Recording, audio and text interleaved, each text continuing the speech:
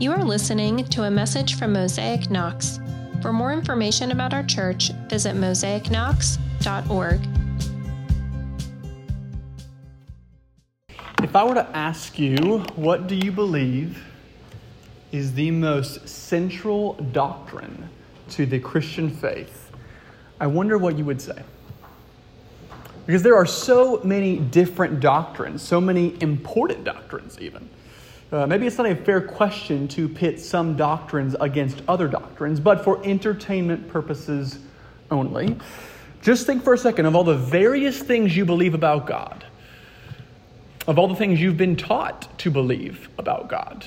Which ones do Christianity really hang on?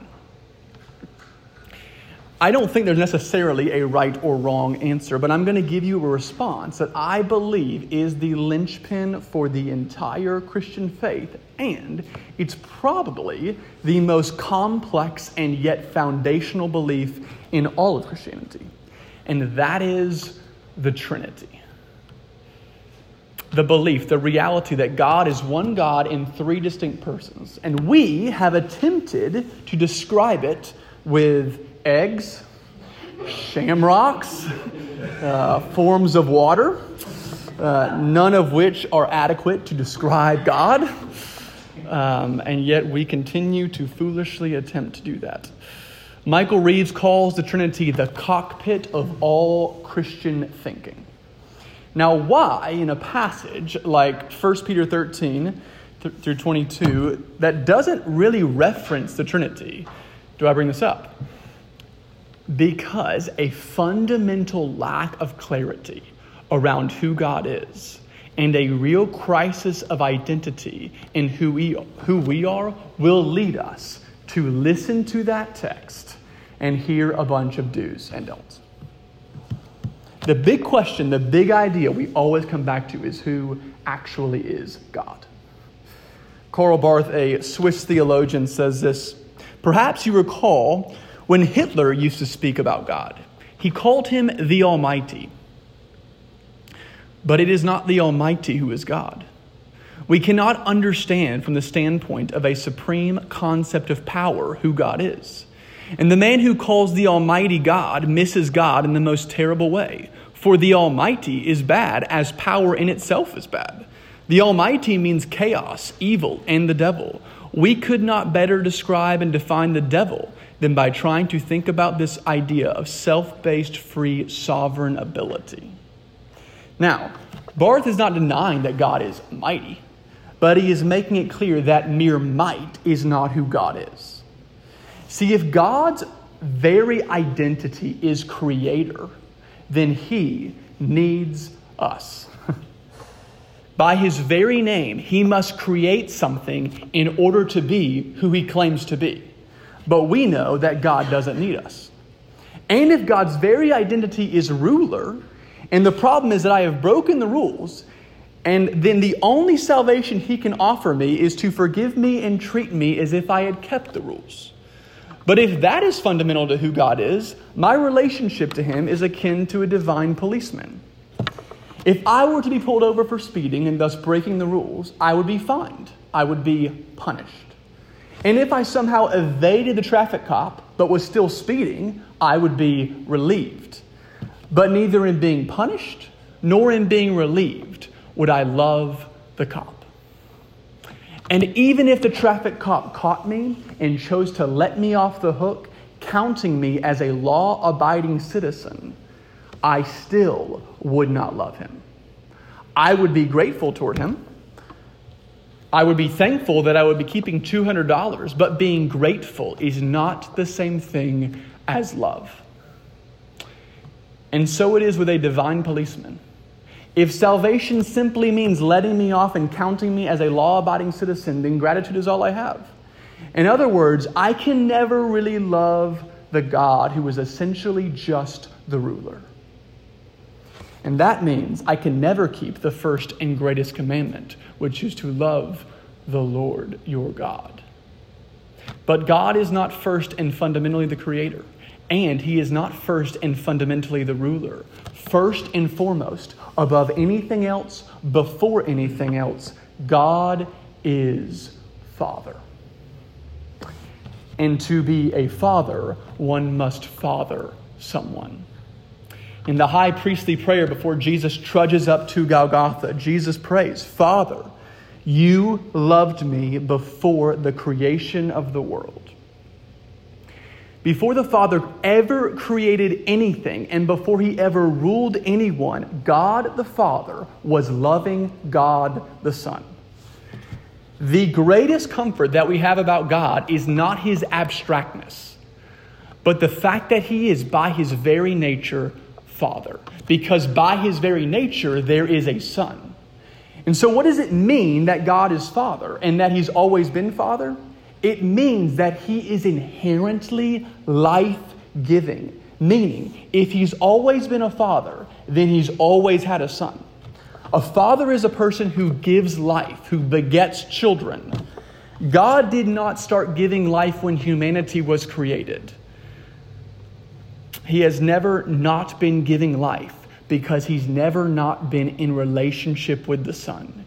He is life-giving. He is love. And it's important to note that if it's not as if God the Father created God the Son so that he could love him. Because if that were the case, there would have been a time where God the Father was not a father. Because there would not have been a son. And if there was not a son, then once upon a time, God would not have been loving, since all by himself, he would have had nobody to love. God the Father is who God is. And by his very name and nature, he loves. And now those of us who have surrendered to Jesus and said to him, I receive your love. I come out of the shadows. I step into a life-giving relationship with you. I inherit what is yours.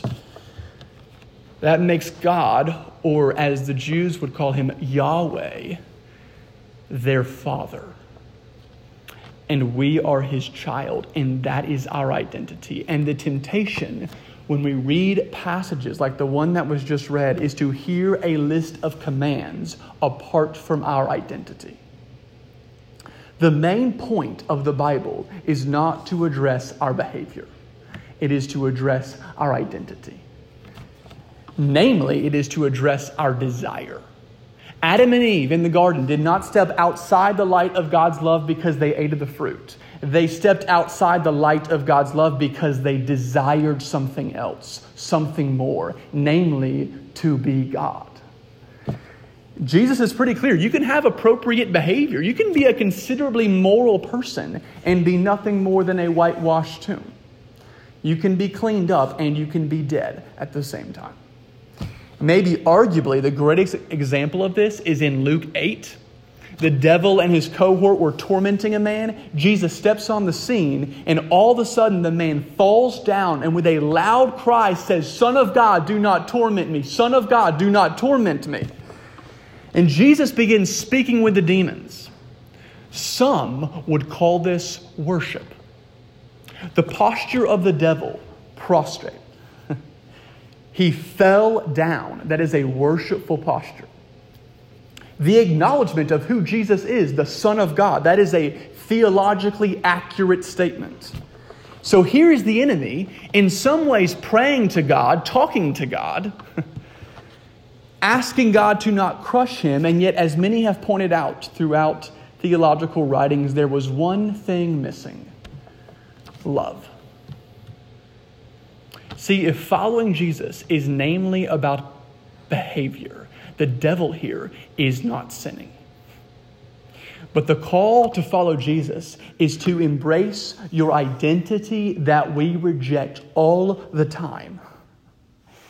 That is to open-handedly receive the loving affection of the Father through the Son by the Holy Spirit.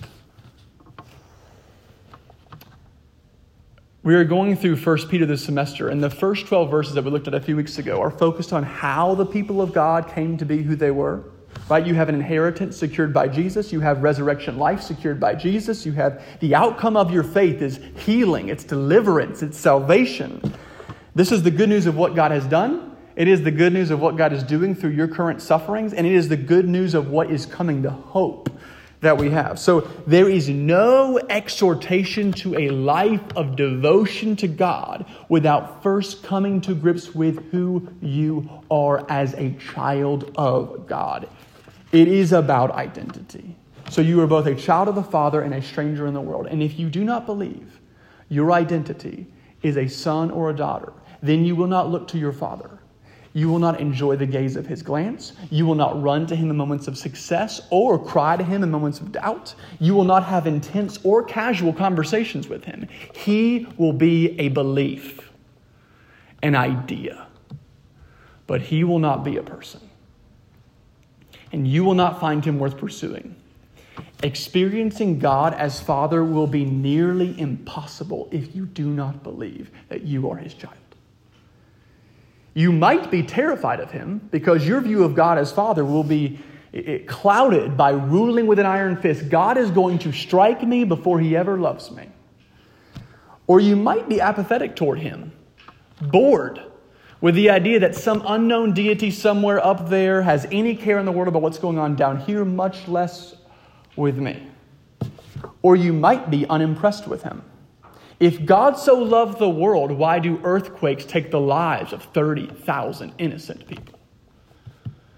Or you might see him as sentimental. He makes for a really nice hobby, a helpful add-on that makes life just a little bit more bearable. But you will not see him as your all-consuming Father, nor will you worship Jesus as King, nor will you feel and be indwelt with the power of the Holy Spirit if you do not first become embraced in the loving arms of God. Every other starting place will lead to shame. I am the worst things that have ever been done to me. Every other starting place will lead to guilt. I am the worst things I have ever done. Every other starting place will lead to performative spirituality. I am enough. I can be enough. I must be enough for other people. I will keep it together.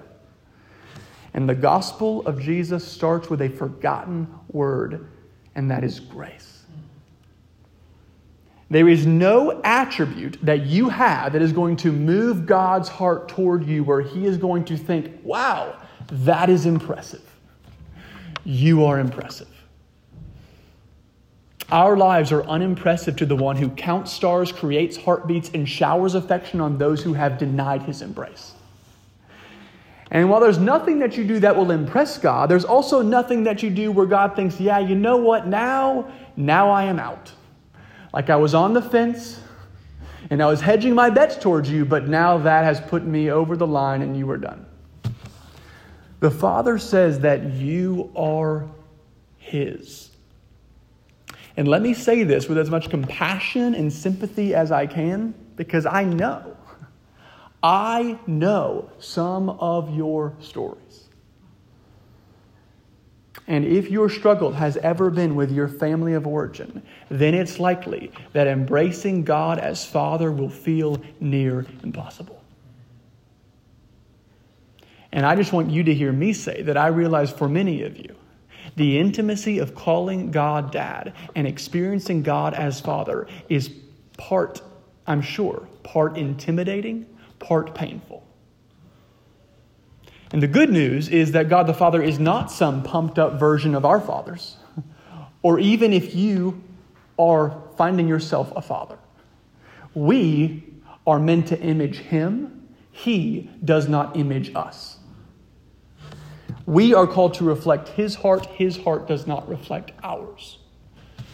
So he is the starting place. We are way downstream. So whatever your relationship is with your dad, know that the abuse and the neglect and the apathy and some of the very valid pain and the collective failings that may be present in your own earthly father do not say anything about your heavenly one.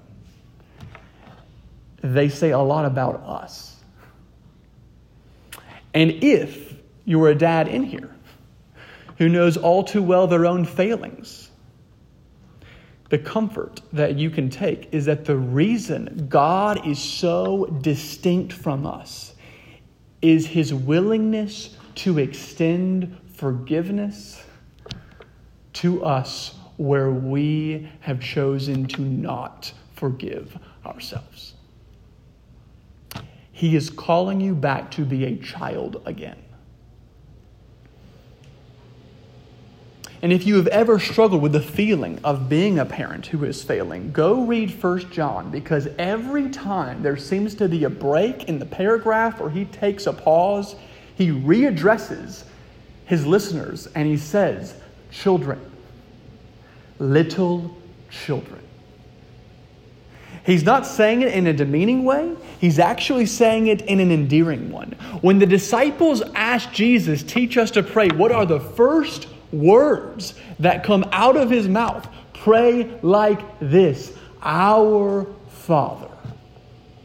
No priest or prophet before Jesus had ever alluded to the all-consuming God that showed up in seemingly awe-invoking ways all throughout the Old Testament as Dad.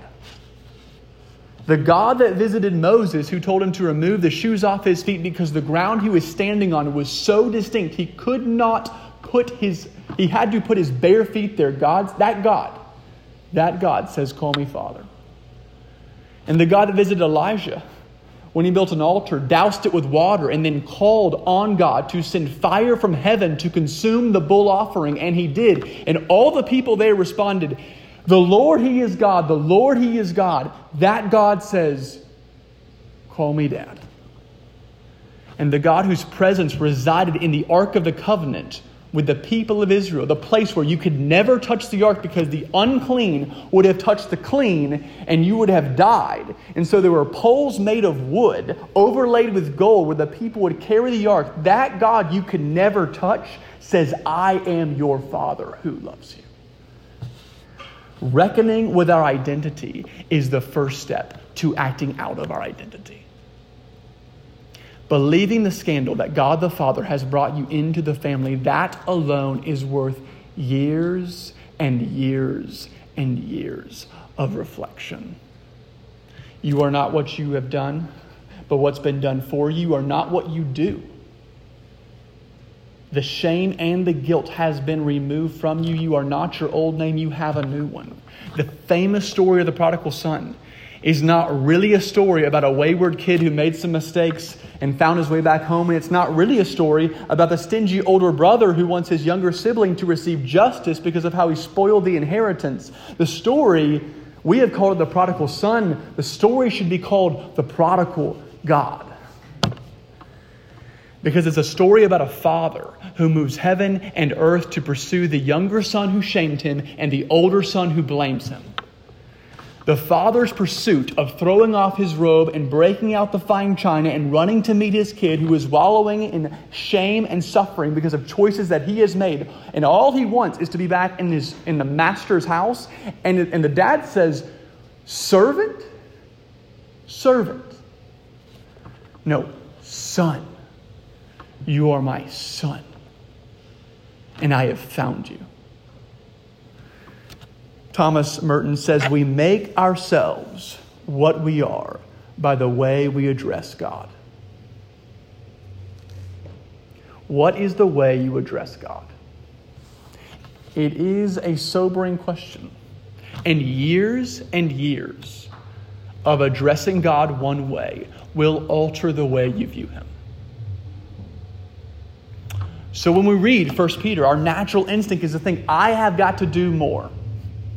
But nothing of substance and nothing of consequence happens if we are not first becoming intimately familiar with who God is and who we are in light of that.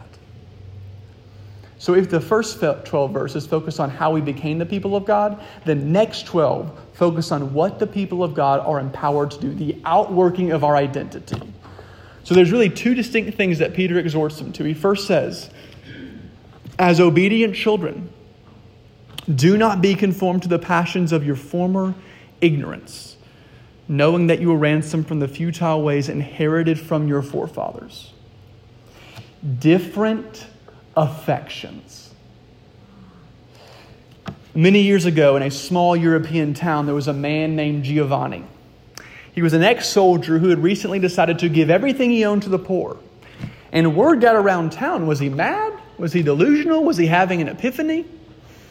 So a local lawyer, Bernard of Quintavalle, wanted to find out for himself, so he invited him to his house to stay the night, and he spied on him through a secret peephole that he built, which is weird. It's very weird, okay? I'm not trying to normalize it. It's very strange.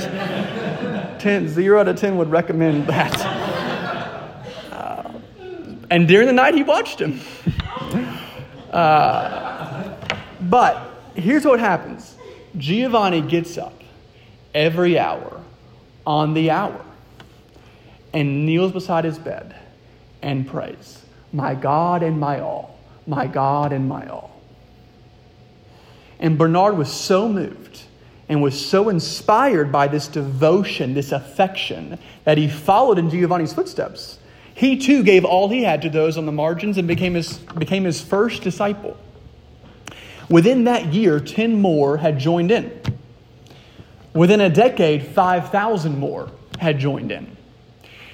And within 20 years, the course of European history would be realigned by the simple teaching of Giovanni, now more commonly known as Francis of Assisi. Vladimir Lenin said, "Give me 10 men like Francis of Assisi, and I will rule the world," which is ironic, given that Francis and his followers wanted the opposite of ruling the world, having relinquished power and money and prestige for the sake of pure devotion to God. Theirs was not a revolution founded on domination, but on adoration. The compelling simplicity of a fully surrendered life that cries out night and day, "My God and my all, my God and my all." A change of affection. This is what Peter is referencing. And really, there are two types of idols that plague us, that draw on our affections, right?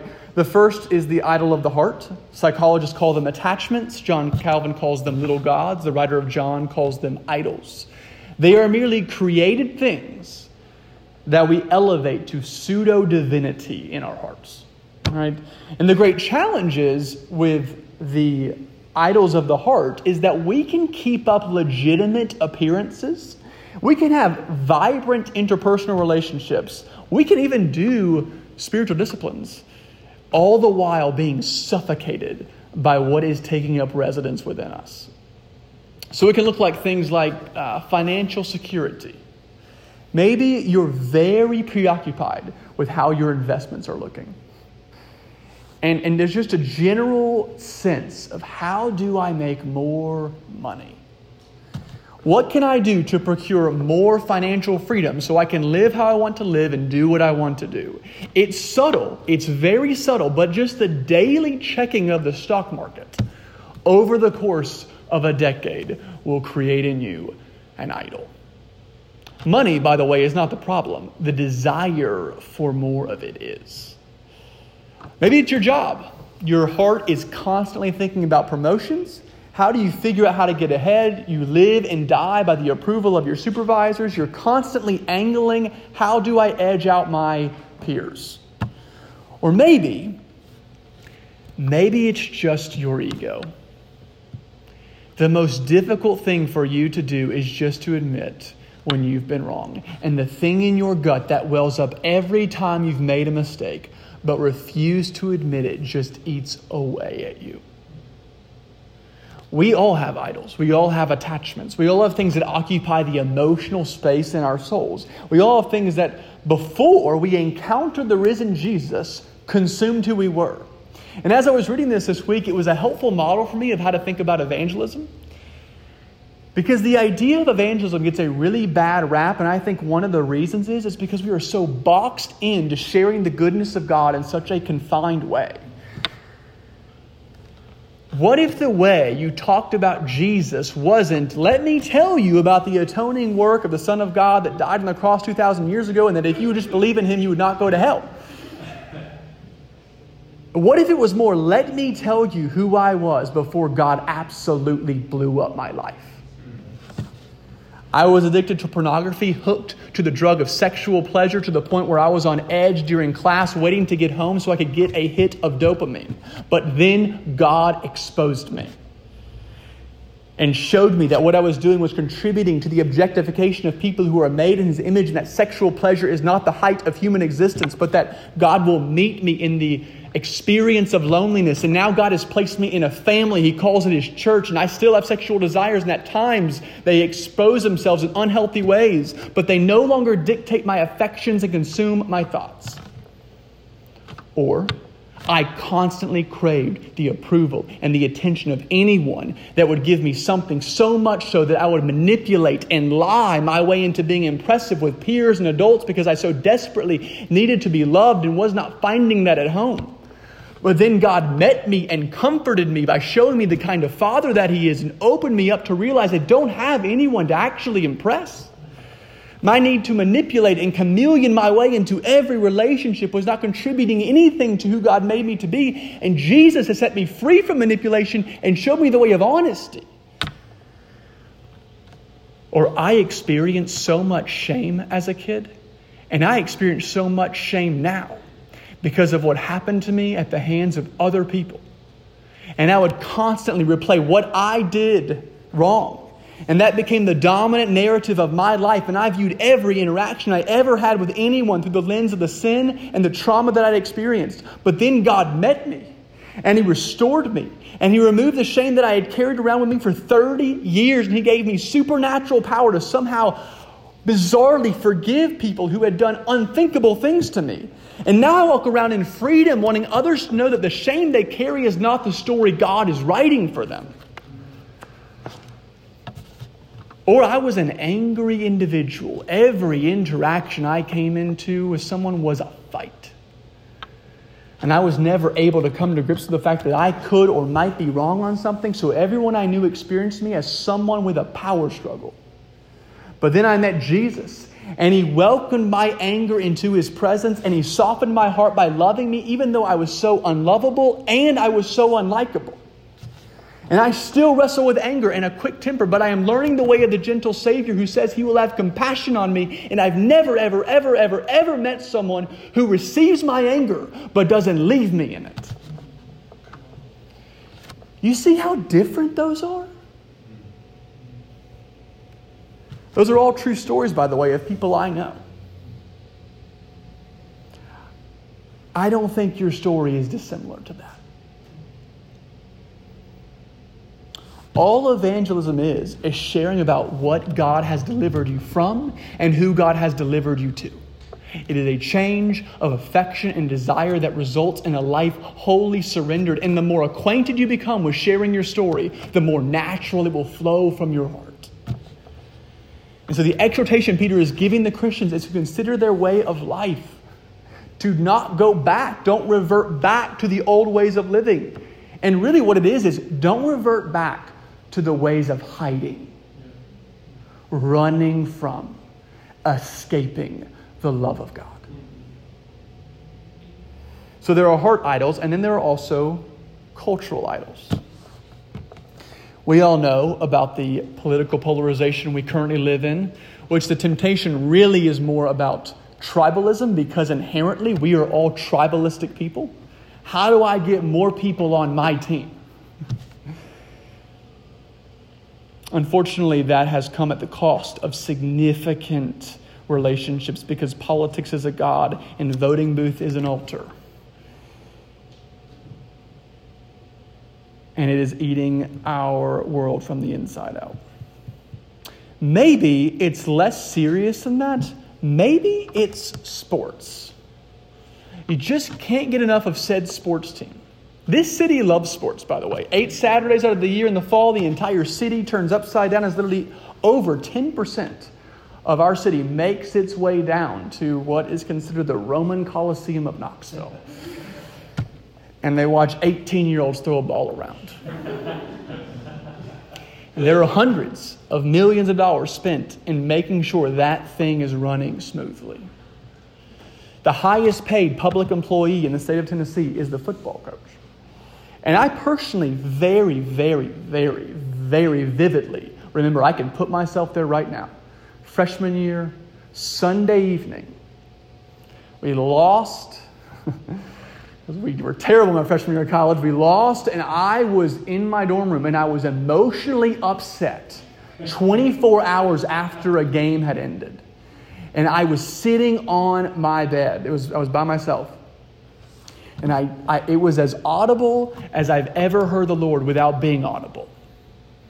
It was a whisper. You have a problem. You have a problem. And I did. He did not have to say anything else because I knew I had a problem. Maybe it's just the appearance of being a Christian. In this city, that gets you pretty far. Keeping up appearances, don't ruffle feathers, be put together person, you'll do just fine. Comfortable cultural Christianity that has no desire to disrupt the status quo for the kingdom and does not take seriously the invitations that Jesus explicitly asks in the New Testament, specifically in the Sermon on the Mount. Not doing that is an idol. And here is where it gets difficult for us because we have been so discipled by our world. It is hard for us to get outside of ourselves to see the idols that both take over our own hearts and our cultures. And Jesus wants all of us. He desires personal holiness. No one had a clear vision of sexual ethics in Jesus, who was single all his life, and no one had a vision for finances like Jesus did.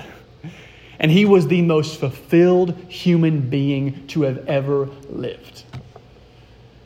But Jesus also wants his followers to care about justice. A call to private holiness without love of neighbor is spiritual wellness. It is self-care. Some call it spiritual therapy. We have tried to split the atom of personal holiness and collective justice. There is no splitting the atom in the kingdom. They are one thing. And to be frank, a church in our city that is committed to the whole gospel for the whole world is going to feel homeless. Some of the harshest criticism we read in the entire Scripture, Jesus levies against the church in Revelation 2 and 3. And what he is talking about is the people of God, claiming to be the people of God, who have affections for a lot of other things other than God. And he says, get out. And then Peter says, but as he who called you is holy, you also be holy in all your conduct, since it is written, you shall be holy, for I am holy. So there's different affections and there's different lifestyle. And when we hear the exhortation, be holy, for I am holy, our first instinct is to think, what do I need to start doing more of? And that line of thinking then begins to start this really long list of what do I need to do more of? And it gets overwhelming. And instead of doing anything, we do nothing. So here's a really good question. Where do you start? And I think instead of brainstorming various ways of how to start being more holy, I think it might be helpful to start asking God, what do you want to show me? If you look at the life and ministry of Jesus, how did he start his entire ministry? What did he do? How did Jesus gain power? How did he get free from all the people that wanted to use him? How did he withstand all the temptations that were levied against him? Where did Jesus commune with his Father before he performed any miracle? Before he ever gave any compelling sermon, before he ever started any communal discipleship program, he was taken out to the desert by the Holy Spirit, and he abstained from food. He fasted. See, the second Adam did, Jesus, what the first Adam failed to do. Surrounded by providence and delight, Adam bowed to the alluring invitation of the enemy with a simple question. Did God really say?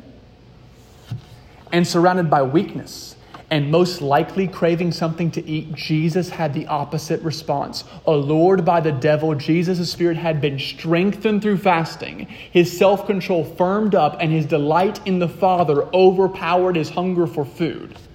In a word, he was free.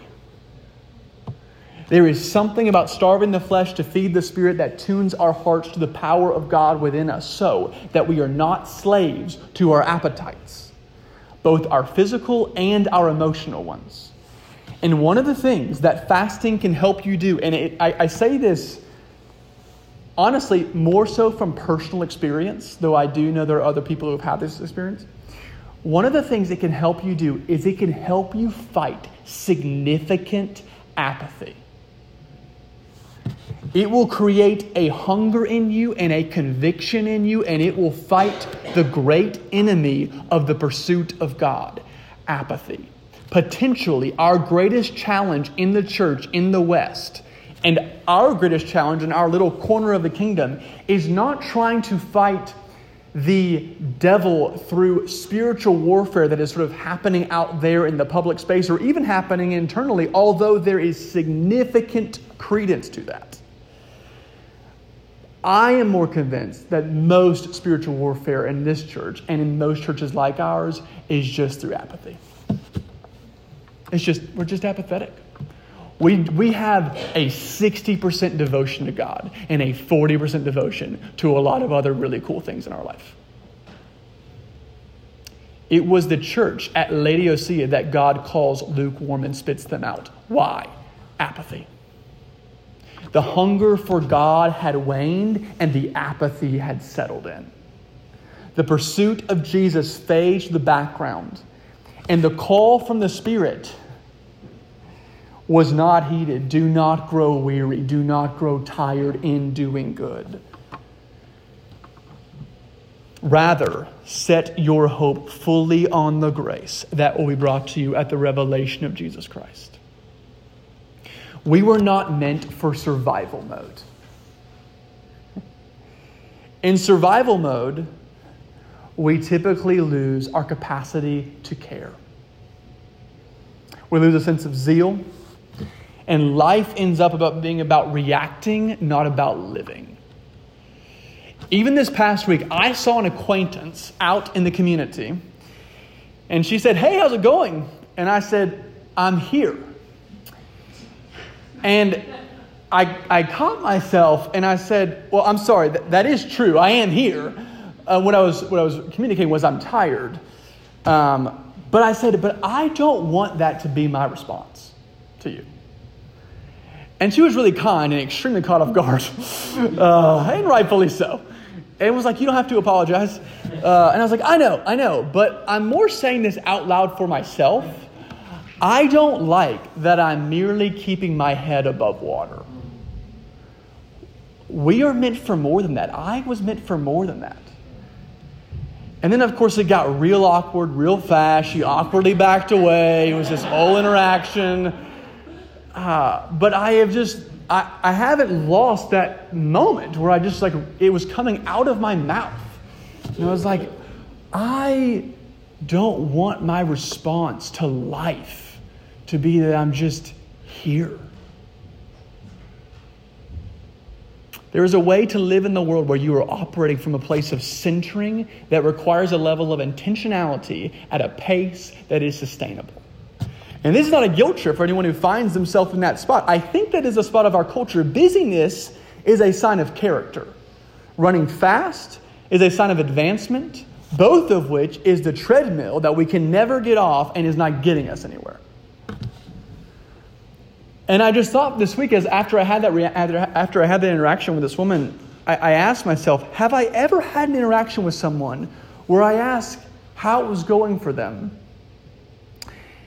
And they responded with, life is really, really sweet right now because it is so very slow. We are walking at a snail's pace. We are living at peace. We live somewhat quiet lives, and we love it.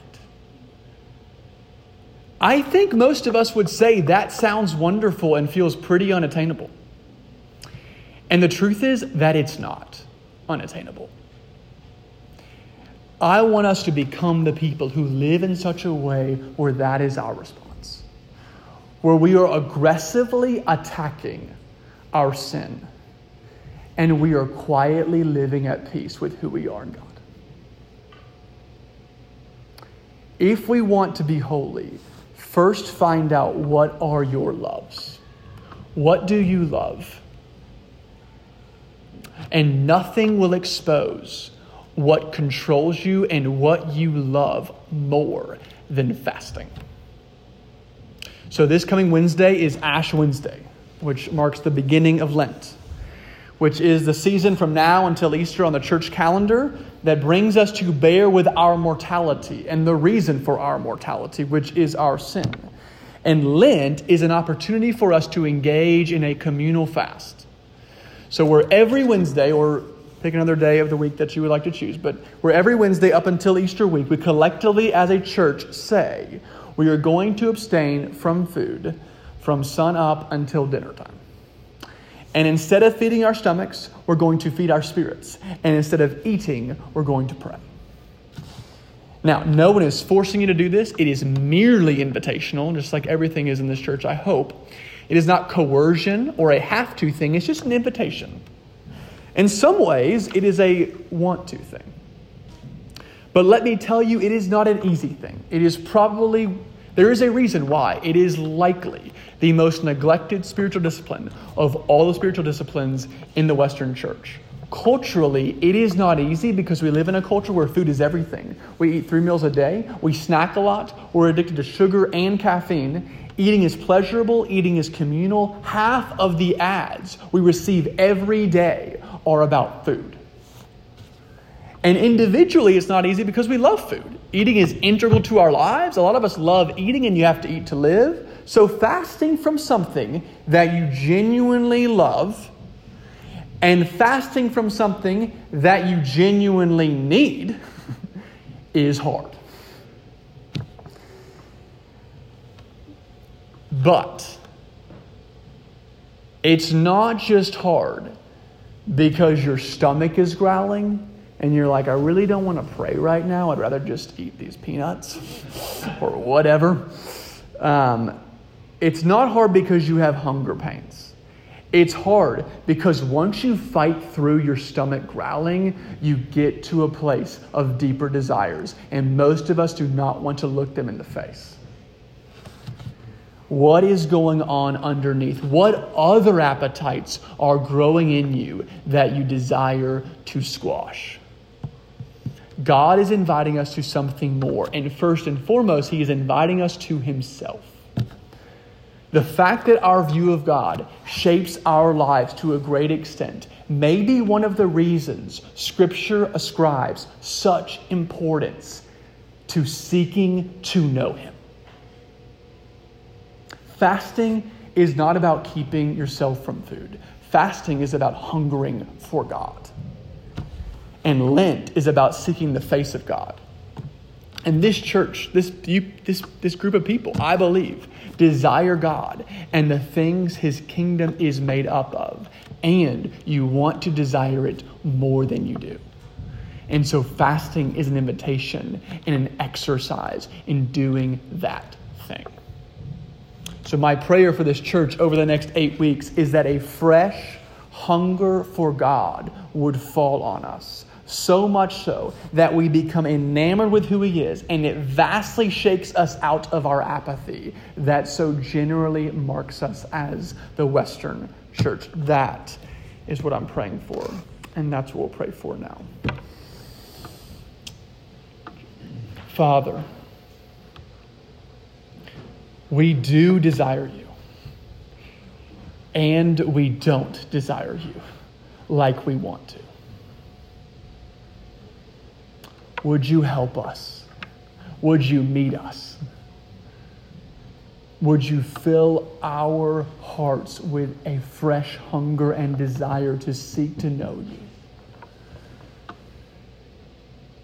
You tell us in the Scriptures, seek first the kingdom of God. You tell us that if we are thirsty, if we are hungry, You will fill us. So that is what we are after. God, would You fill our hearts with more of Your presence, more of Your conviction, and more of Your desire to see heaven come to earth. To be in communion with you. The Holy Trinity. The community of love. We want to be enveloped in that community. And so we welcome your presence and we call on you to move and act in us as a people. In Jesus' name we pray. Amen. Thank you for listening to this message. If you want more information about our church, please visit us online at mosaicknox.org.